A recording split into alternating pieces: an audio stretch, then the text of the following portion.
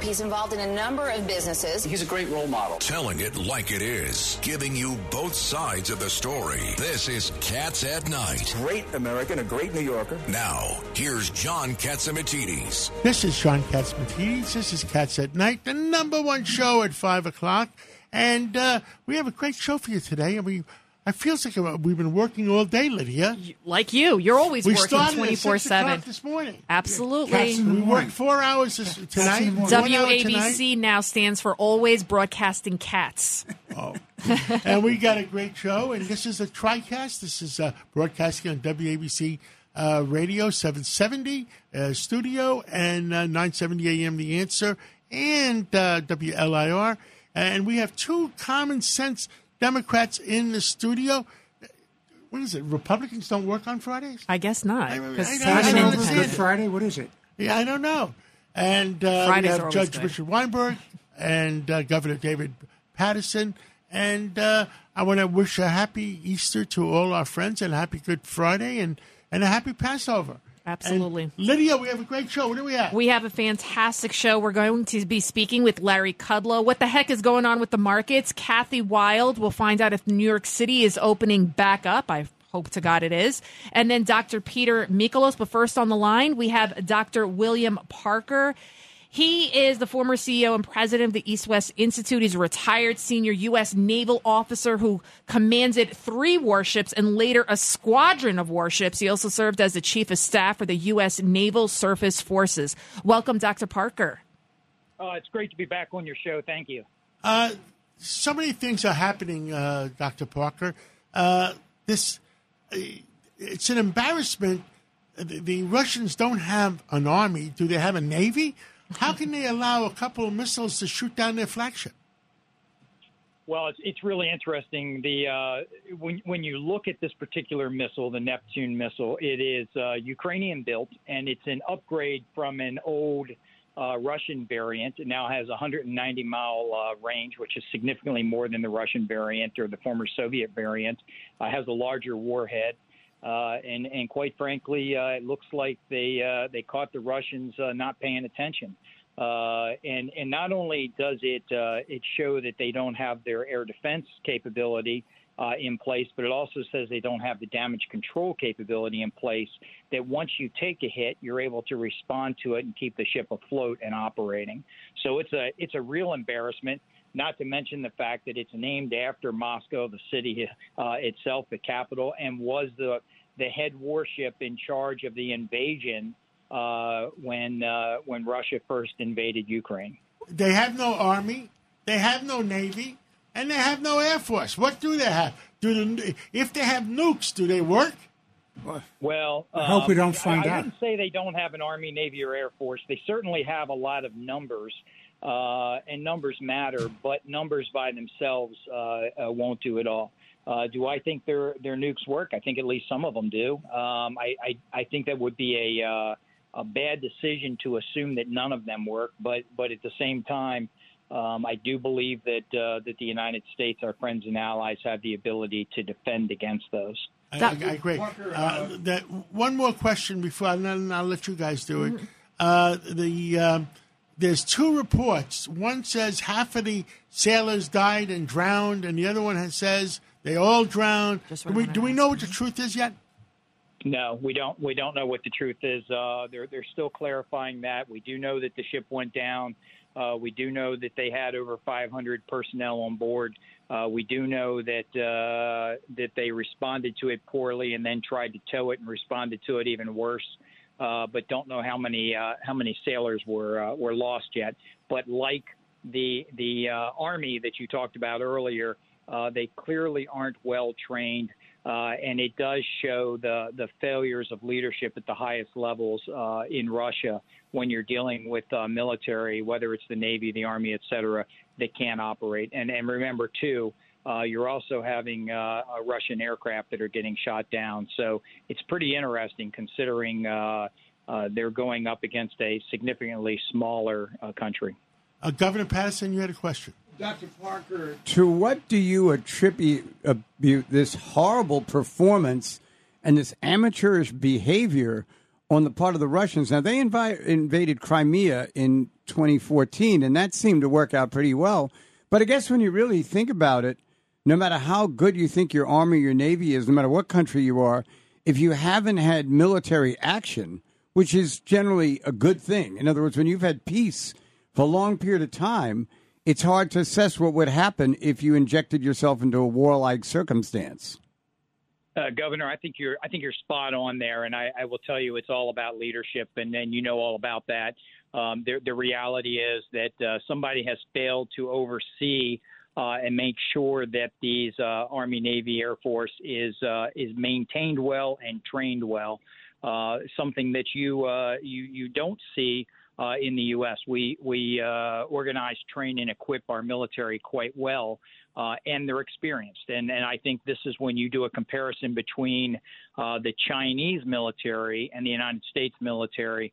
While numbers matter and they have now a larger Navy than we do, which we should be concerned about, the reality is they are not trained and they certainly don't have the operational experience that the U.S. Navy, Army, Marine Corps, et cetera, has. And leadership, boy, does leadership matter when it comes to these decisions. And we saw a failure of leadership on how we left Afghanistan, and we see a positive leadership on how the Ukrainians are currently dealing with this fight internally. So I think that at the end of the day, it's all about leadership. Dr. Parker, I have a two-part question. Were there nuclear weapons on the ship? And as far as the big picture, people, the average American, what does this mean, the fact that the Ukrainians were able to sink this ship? Does it mean that Ukraine has a chance of winning this war? Yeah, so great questions, ma'am, on both points. On the first one, they have not confirmed. The Russians have not confirmed whether the warheads were nuclear or were not.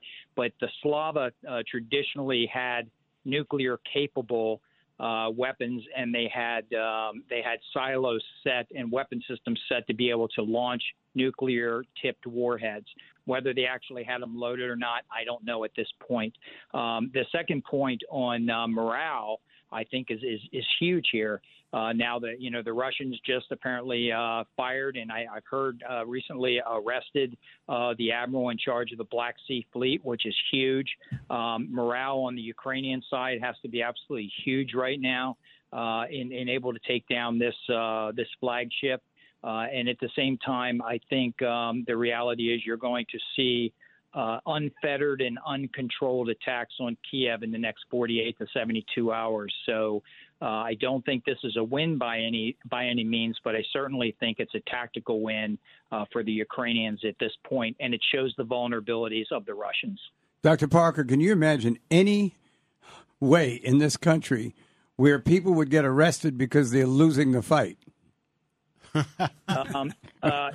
the answer is yes. Actually, I will tell you that if you lose hundreds of sailors and you lose a major warship, and it becomes clear that it's because of failure of your personal leadership, then you're held accountable. One of the things that the U.S. military does very well is hold its senior leadership responsible, whether it's a collision at sea or it's inappropriate decision-making or behavior. But going to the level of arrest for that, probably not, but I could certainly see some significant repercussions based on the failure of leadership, which we certainly saw in this case. I totally agree with you. Dr. Parker, it's Judge Richard Weinberg. There are some reports that the defense minister has either had a heart attack or he's been arrested or he's been disappeared. Have you heard anything about that?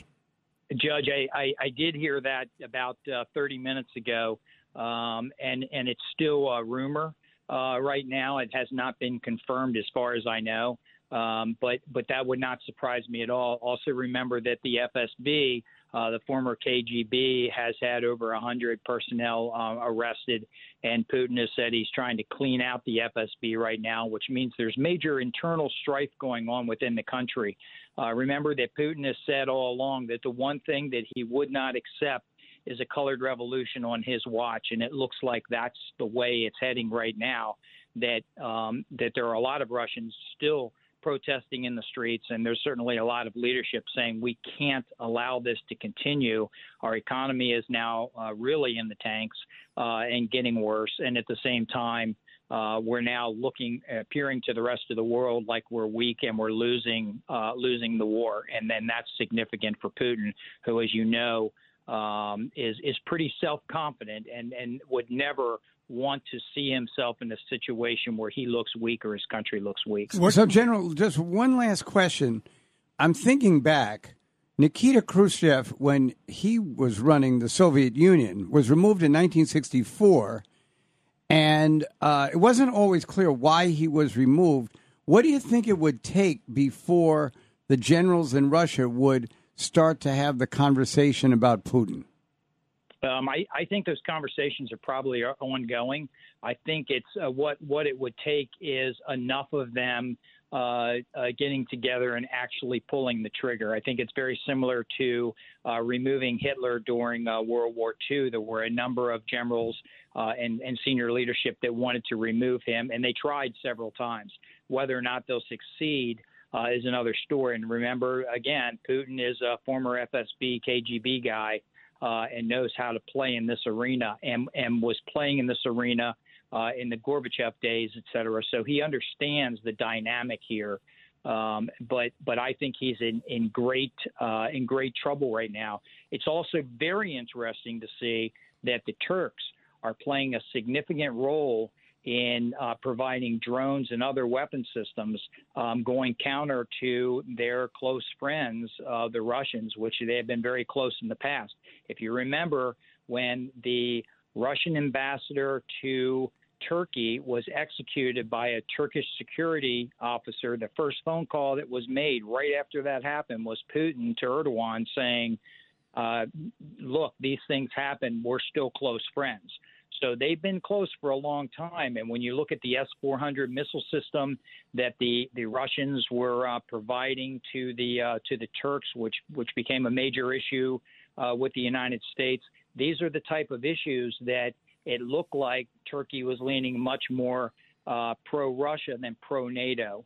And now they have swung back to being very much pro-NATO and actually kind of leading the charge, if you will, locally on what weapon systems, to include those drones, were available early on in the fight. And also the sea lanes. They're controlling the sea lanes, aren't they? Absolutely.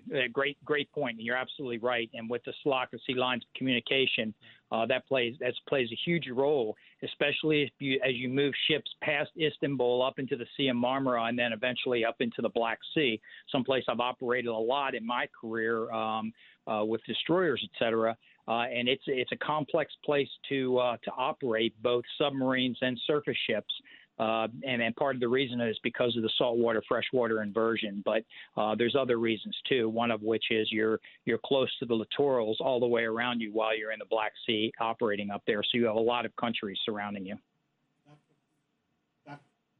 Dr. Parker, thank you so much for coming on. Thank you. You've served our country and continue to speak out for our country. God bless you. Have a happy Easter, and God bless America. Thanks, sir. Thank you. Now, an hour ago, I interviewed Governor Hochul for our Sunday show, which is Easter Sunday, so we're pre-taping it. And I think we have a little bit of a tidbit that we will play. Starting in January, I went with Mayor Adams his first week on the job. We went into the subways. We talked about how we have to deal with the homelessness issue, mental health, but also, making sure that people feel safe there, or else they will not come back to the city. They will not go to their jobs as long as they have that insecurity. Then a couple weeks later, I realized that so many illegal guns are coming from other states. We don't make them here. They're coming from elsewhere.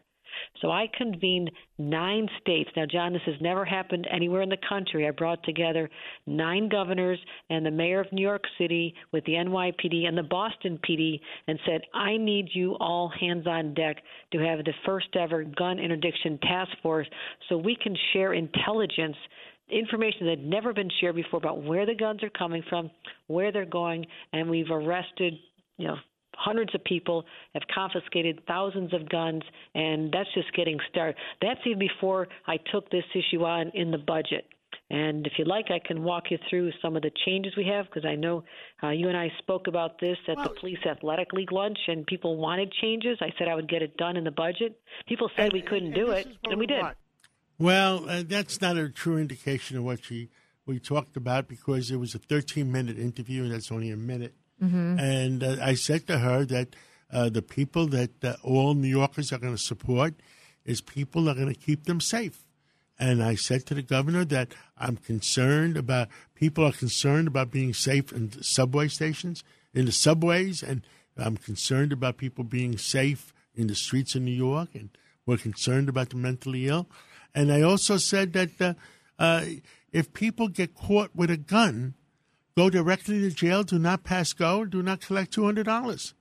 Do not collect a disappearance ticket. Why did they keep talking just about the guns? What about the people that shoot the guns?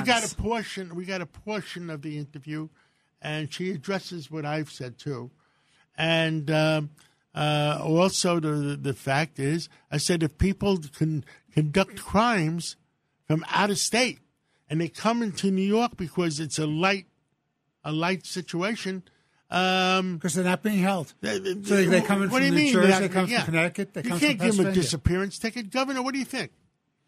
Well, I think, actually, first I want to say, I actually appreciate what Lydia said, and I'm a Democrat, but it just seems to me it's like in the Democratic handbook that every time there's a crime, we start talking about guns. It's the gun's fault. And I remember after the shooting in Newtown in Connecticut back in 2012, that 30 minutes after the shooting, Mayor Bloomberg put out the statement about guns. And this was really more about a mental health problem, but he didn't even wait to miss the opportunity. Dave, it's even broader than that. There was a great piece, an article by Dan Henninger in the Wall Street Journal yesterday, and he talked about evil. And this is the problem, whether you're talking about the Russian invasion of Ukraine or what's going on in our streets all across the country. There is such a thing as evil, and you need to confront it. You have to address it firmly, and you have to make sure the bad guys are the ones who are cowed, not the good citizens. Well, Your Honor, I must tell you, I've always thought that everyone's entitled to a fair trial, but I could not believe when the defense attorney for this Frank James guy got up yesterday and said, we're asking the public to withhold judgment right now. In exchange for what? He shot up the whole subway system, could have killed 50 people in there, and she thinks we should withhold judgment? Is she saying it wasn't him? You know what we got to say to that defense attorney? They're full of crap. Yeah, I'll tell you, that offended me so much. It's hard for me to even laugh because it was unbelievable. Now, in response to your original question, John, that's why I've been saying there's even been a little too much talk about bail reform because the real issues, I think, involve sentencing structure.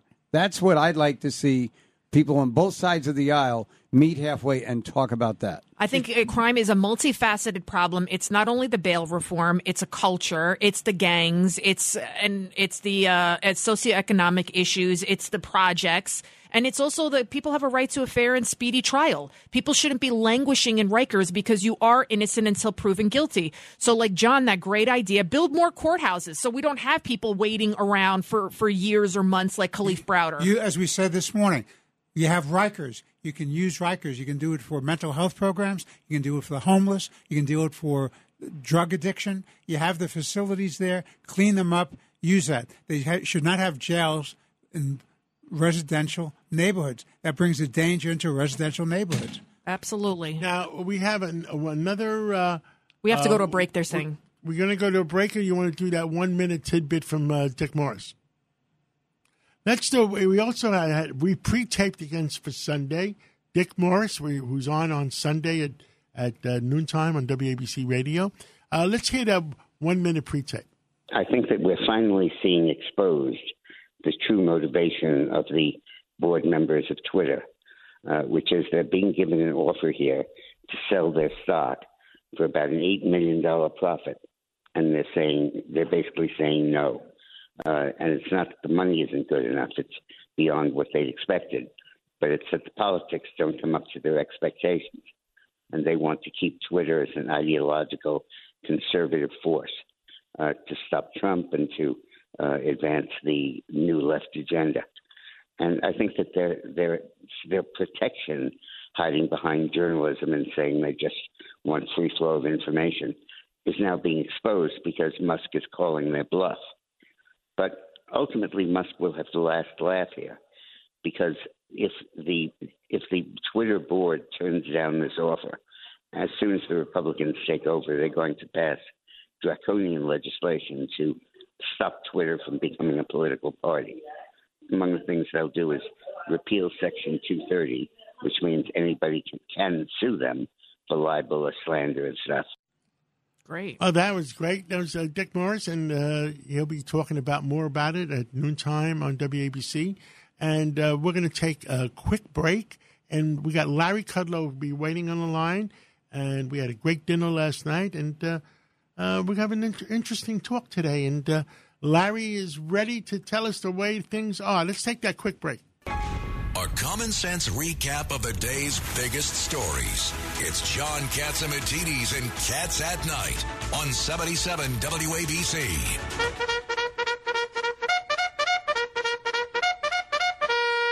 Well, you know what that means. The cavalry is coming.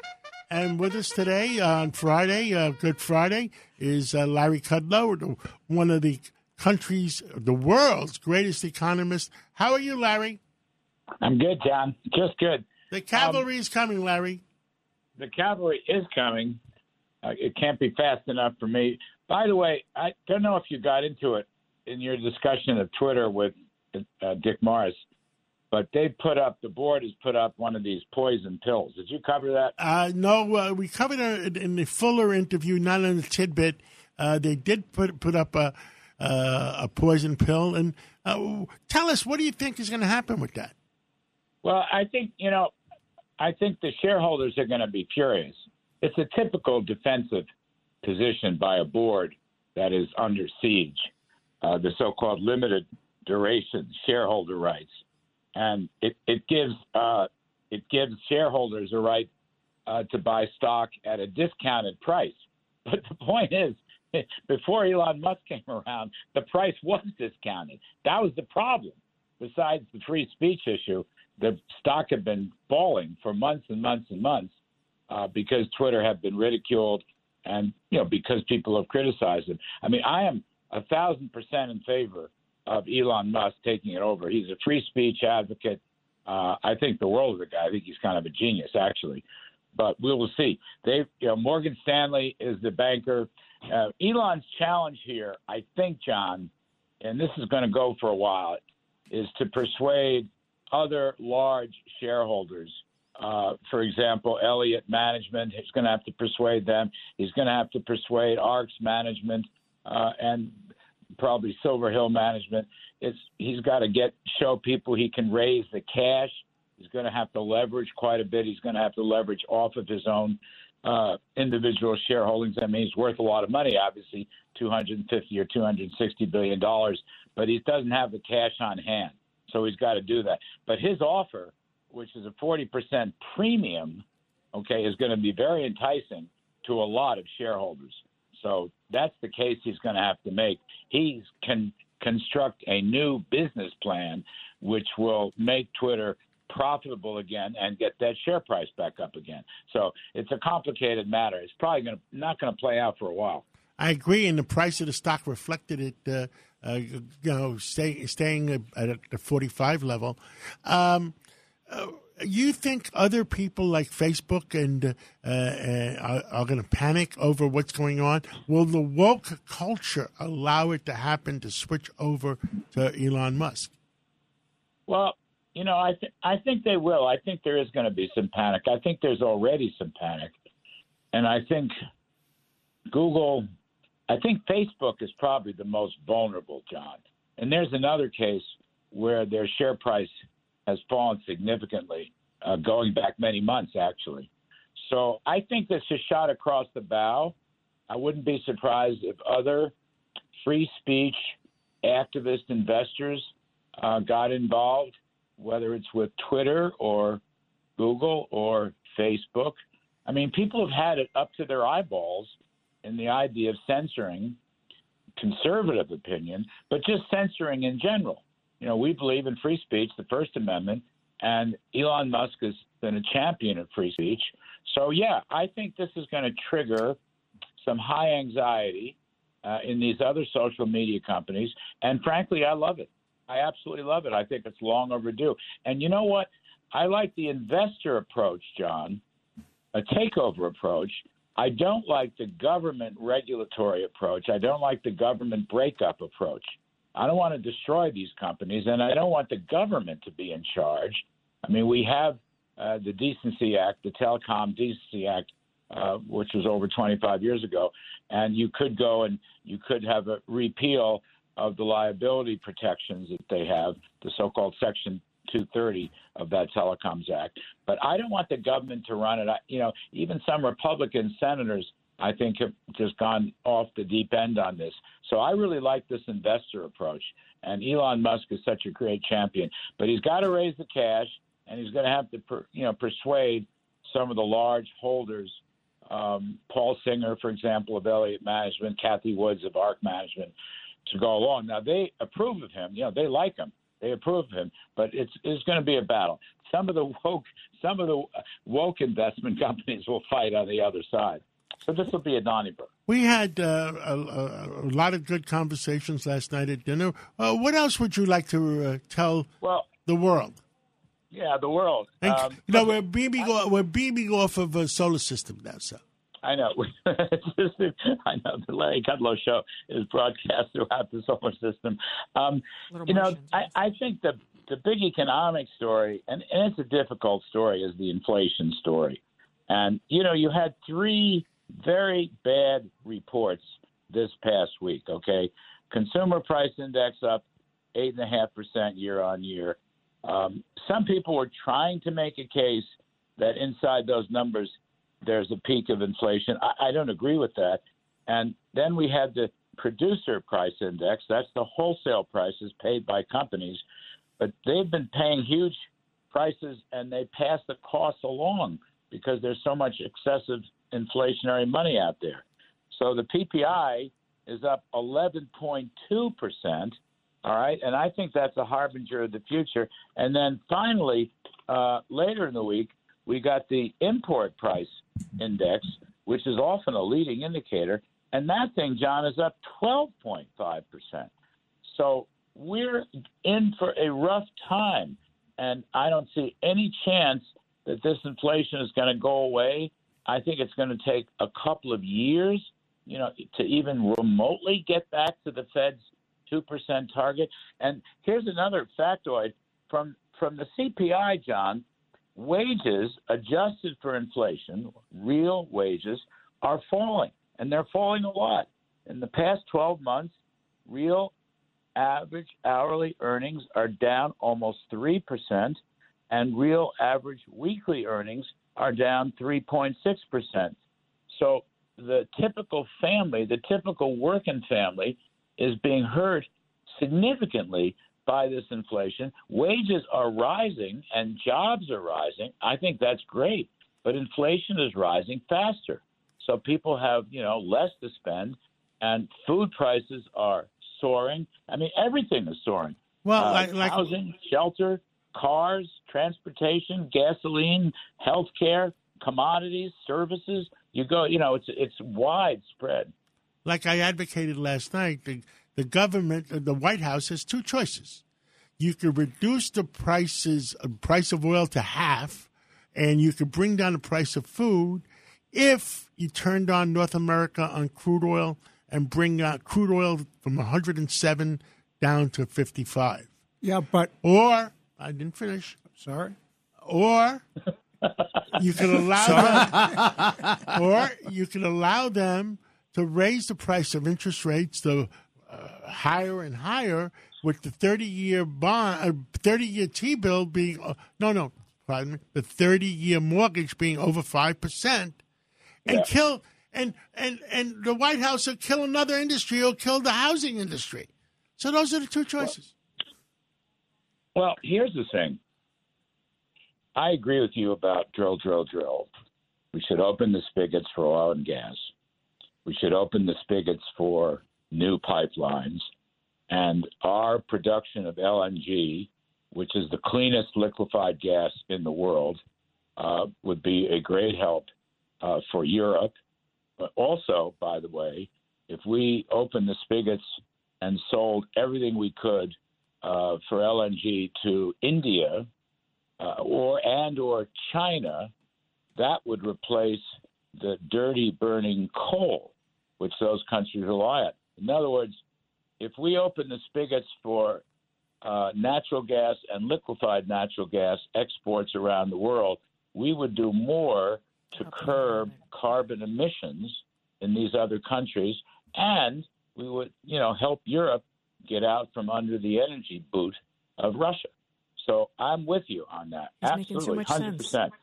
But let me make another point, though. This inflation problem is much greater than just energy. Yeah. And in fact, I will add to that food. I mean, what you're seeing now is the so-called core rates, excluding food and energy. I mean, the CPI is 6.5%. The imports, excluding fuel, is 7.5%, and the PPI is 7%. So that tells you that the government is going to have to stop spending money and stop the deficit financing. And the Federal Reserve, which is probably going to have the biggest burden of this, they are going to have to become much more aggressive in curbing the money supply. So this story, I think you're seeing the bond market. You mentioned mortgage rates, and I think you're right. That's going to be a threat to housing over time. But I think the entire bond market is in a transition phase because the Fed has been holding down long-term rates actually for a long time, actually for about 15 years. But in this latest episode, the last couple of years, now that the Fed will gradually relinquish the hold on long-term rates, those rates have to adjust to the prevailing inflation trend. They just have to. That's what market forces do. And and that's, we're in for a strong multi-year bout of stagflation, I think, where the basic inflation rate is going to be 5-6% at a minimum. And as I said earlier, I'm not sure this round is peaked yet. And the economy can grow, but it will grow sluggishly, like 2%. And that's the classic definition of stagflation. And that's not the position you want to be in. You just don't want to be in there. Agreed. So, Larry Kudlow, we're out of time, but this discussion will continue. And thank you so much. Thank you for everything you've done for our country and continue to speak out for our country. And God bless you. Have a happy Easter. And God bless America. Thank you. Happy holidays. Take care. The cavalry is coming. And, Larry just left. So he left with the cavalry. The cavalry escorted him back to Connecticut.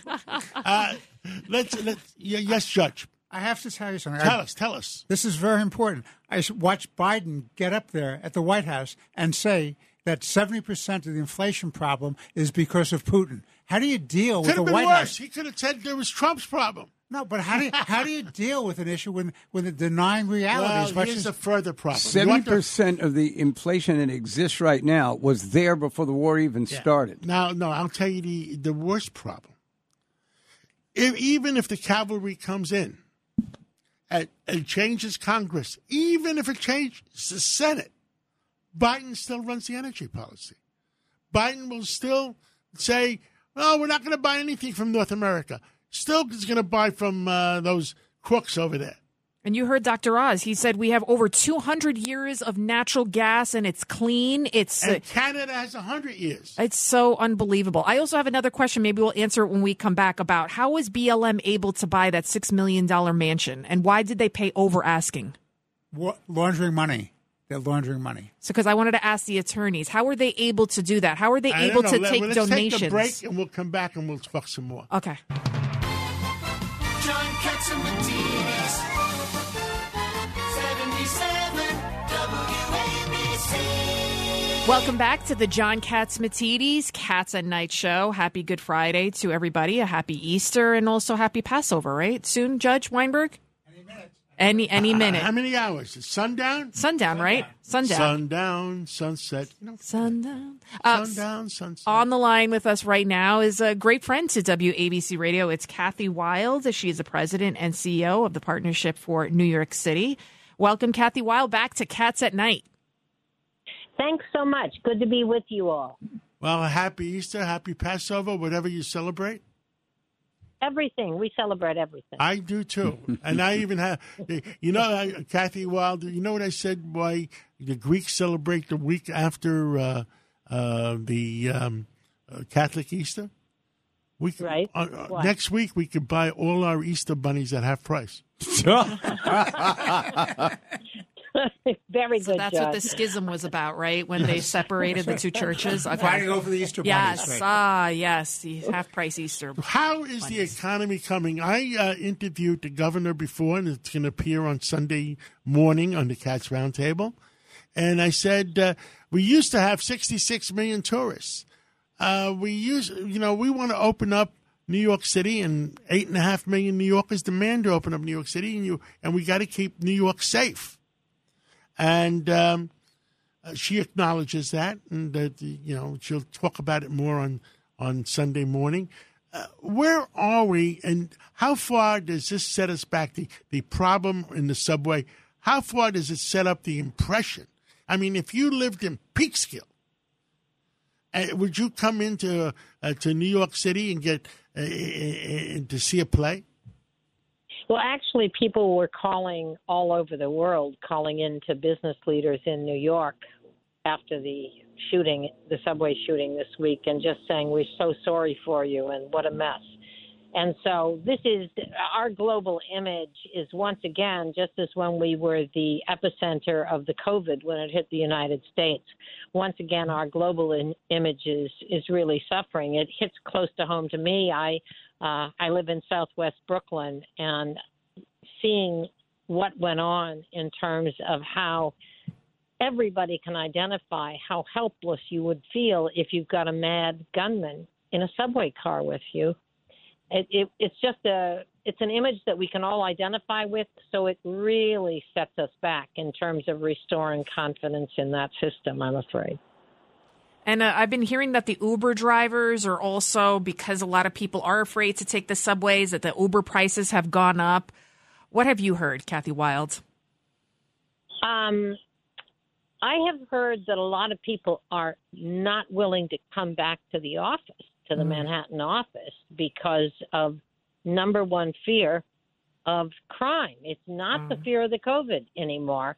We're dealing with a different set of issues, and that's obviously hurting small business in the Manhattan economy. You raised the question, John, about what's our economic situation. Well, actually, our economic situation is very good because the key drivers of our economy, financial services, professional services, consulting services, media, they've all got the capacity now to operate remotely.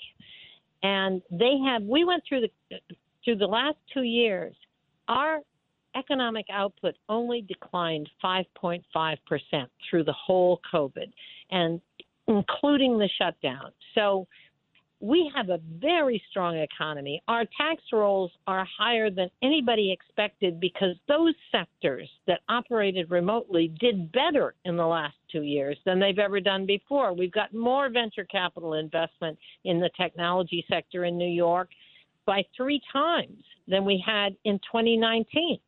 So the economy at one level is doing fine. On the other hand, the brick and mortar economy, small retail and restaurants are still down 30% in their employment.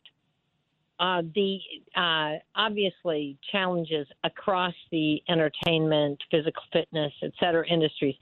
But those industries only make up 9% of our economy. Those are the industries that depend on tourism, hotels, et cetera. It's only 9% for all those industries of our economy.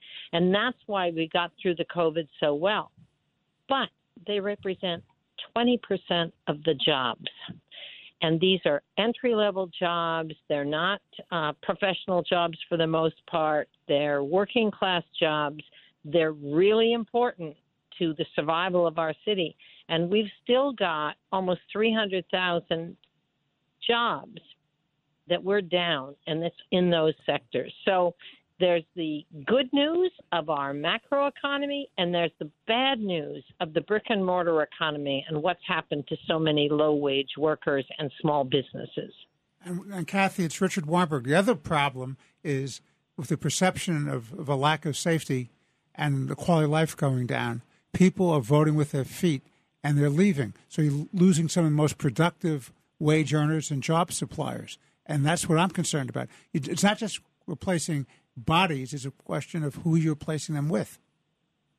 Yes, we did a survey about 3 weeks ago of almost 10,000 office employees. And you're absolutely right, Richard. What they focused on as their number one concern, again, was public safety. But when asked about what are they thinking about in terms of leaving the city, 40% of Manhattan residents said they were seriously thinking about moving out. And that is, again, an issue of public safety and the overall quality of life, livability of the city. And Kathy Wild, at this point, I know several of my family members, they either have a hybrid work week or they're completely remote. Are the days of 5-day in-person at the office work weeks over? I mean, do we have to reimagine what New York City is going to look like? Because I feel that we are never going to go back to that again. I think COVID was a game changer. The technology, people have realized they can be just as efficient at home. And I think those days are over for many, many companies and industries. Yes, this transition to the digital economy definitely means people can work from anywhere. And it's not scary that they'll work from home. What's really scary is they'll work from the other side of the world in a New York City job, and we won't get any of the benefits, taxes or otherwise, or consumer spending, whatever. But I think New York is going to come back strong despite the hybrid work week. Right now, residential home prices and rents are higher in the city than they were in 2019. So we had a drop, yes, at the beginning of the COVID when a lot of people left and gave up their leases because they didn't know what was going to happen. But the residential market has roared back. So I think we're going to see changes. I think we'll see a less Manhattan-centric economy where much more is going to be happening in the communities where people live, whether it's in the 5 boroughs or it's in the suburbs. We'll see offices locating near where people live. We'll need to change our transportation system to accommodate new patterns of commuting. So a lot is going to happen, and what's important is that we're thinking about what we have to do to cope with the new reality, not trying to go back to 2019, because that's not going to happen. Governor? Kathy, I was wondering, back in 2020, I don't know if I'd have even heard of Zoom. Zoom had been out there, but nobody really used it. Then once people started using it, even when it became possible for them to meet in person, sometimes they preferred Zoom. So do you think that what might actually just be happening is a rearrangement of the work process, but not necessarily a declining of the work results? In other words, people just find a different way to get things done, but the economy will still be strong. I think that's certainly what has happened for the last 2 years. And, that's basically what I was describing in terms of everybody was shocked that the economy did not collapse. There was a seamless transition in a matter of 2 or 3 weeks for the most part to remote work. Yes, truly amazing. But it accelerated. I mean, this trend was coming, the move to e-commerce, this trend was coming, telehealth, but sorry, dog. Hot dog. small dog, hot dog. Cute. No, this move was coming, but the pandemic took what would have happened over 10, 15, 20 years, and it made it happen in like 2 weeks. Yep. So we're going to have to play catch-up ball and figure out everything we have to do to deal with changing our infrastructure and otherwise making the changes necessary for the city to continue to be successful as the global leader, certainly the global economic leader, the cultural leader, the leader in the health sector. All those things are going to take new tactics.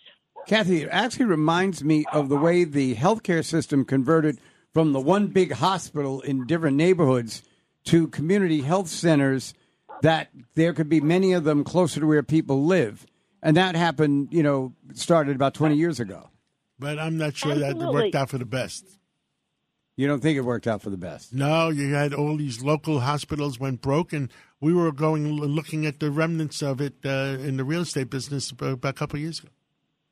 Well, John, I tell you, I was actually, my first job in New York was at Lutheran Medical Center in Brooklyn, and I then, 25 years later, was chairman of the board of Lutheran when NYU Langone took it over. And we have never had better health care in Southwest Brooklyn than since NYU Langone made that part of their Kathy, system. we got to go. I understand the fire commissioner wants to say hello, and thank you for Kathy. She's have terrific. a great. Laura? Yes. Well, put the fire commissioner on. Kathy, you could stay on if you want. Oh, you're not on yet? Oh, we have to take a break first. Yeah. Okay. You're welcome to stay on All right, if you want, we'll Kathy. take a break, Okay. and I'll sign off, but Laura's great. So Okay. I'm glad you're Let's having take her that on. break. Okay.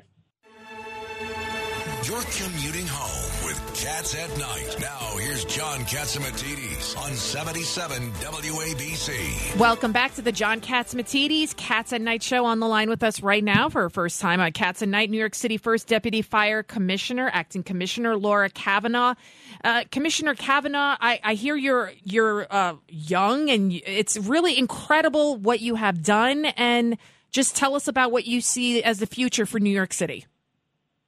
Hey, for your thanks department. for having me on. Yeah, absolutely. I think, the department is going to tap into technology, I think, to make the job even safer for our members and make the city even safer for New Yorkers. So we're looking forward to the future. Firefighters, they're heroes. They're heroes. They're running towards the danger while everybody else is running away. The morale continues, Absolutely. I believe, to be high. Tell us about the men and women, the bravest of the men and women. Absolutely. I mean, I think you've seen, obviously, this week, as an incredible example of that, of our members and fire and EMS running right into danger to save people at the risk of their own lives. I'm actually sitting in a firehouse right now talking to you guys. There was a fatal fire last night, and I went and spoke to the firefighters who were first due to the fire. So, every day our members continue to do extraordinary things, and every day I feel lucky to work for them and to know them. Well, we are lucky to have you. Thank you so much, New York City First Deputy Fire Commissioner Laura Kavanaugh. Your Thank staff you. got to us late, and we still have to put on another guest, and we'll have you on again. Thank you. I appreciate it. Thanks for having me. Bye. Now, I understand we have Dr. Peter Michalos has been waiting for a few minutes. Dr. Michalos, he's our What happened? standby because they have to switch something because we're doing it so quickly. Our Renaissance man, our resident genius here at WABC Radio. Do we have Michalos on the line? We're still waiting for Michalos. I didn't realize to have him. So in the meantime, Governor Patterson, Black Lives Matter, the $6 million mansion. How are they getting away with this? How are they not in trouble? It's a white mansion, that's why. Oh. Okay, there you go. It's not hard for organizations that are that nationally known to raise that kind of money or to have that kind of facility. It just kind of contradicts the message that they're trying to send. Okay, Dr. Peter Michalos, what you got for us? Well, tonight I'm going to try to get in 2.5 minutes. In 2016, there was a Nobel Prize for something called the mechanism of autophagy, and autophagy and aging. What is that? The body's ability to clean up dead and dying cells, which are associated with cancer, neurological degenerative disorders, cardiac and skeletal and this ability decreases as we age, and some refer to these as zombie cells. These zombie cells are dying, and they generate inflammation, which aggravates all diseases as we age. And autophagy is the body's way of cleaning up and eating up these damaged cells in order to regenerate new healthy cells. So how do we turn on this autophagy to help our audience stay healthy? We need a cleanup crew in our bodies. And what does that? Exercise. We've shown even if it's 10 minutes a day, it's better than nothing. That helps. We've learned that eating less. When we consume too much sugar, the body's immune and protective and repair mechanisms say, relax, all is good. No need to go out and fight for food or clean up dying cells and repair damaged cells or cancer cells. So any cancer cells rapidly divide. They love sugar because it's instant gratification, gives them lots of energy to multiply.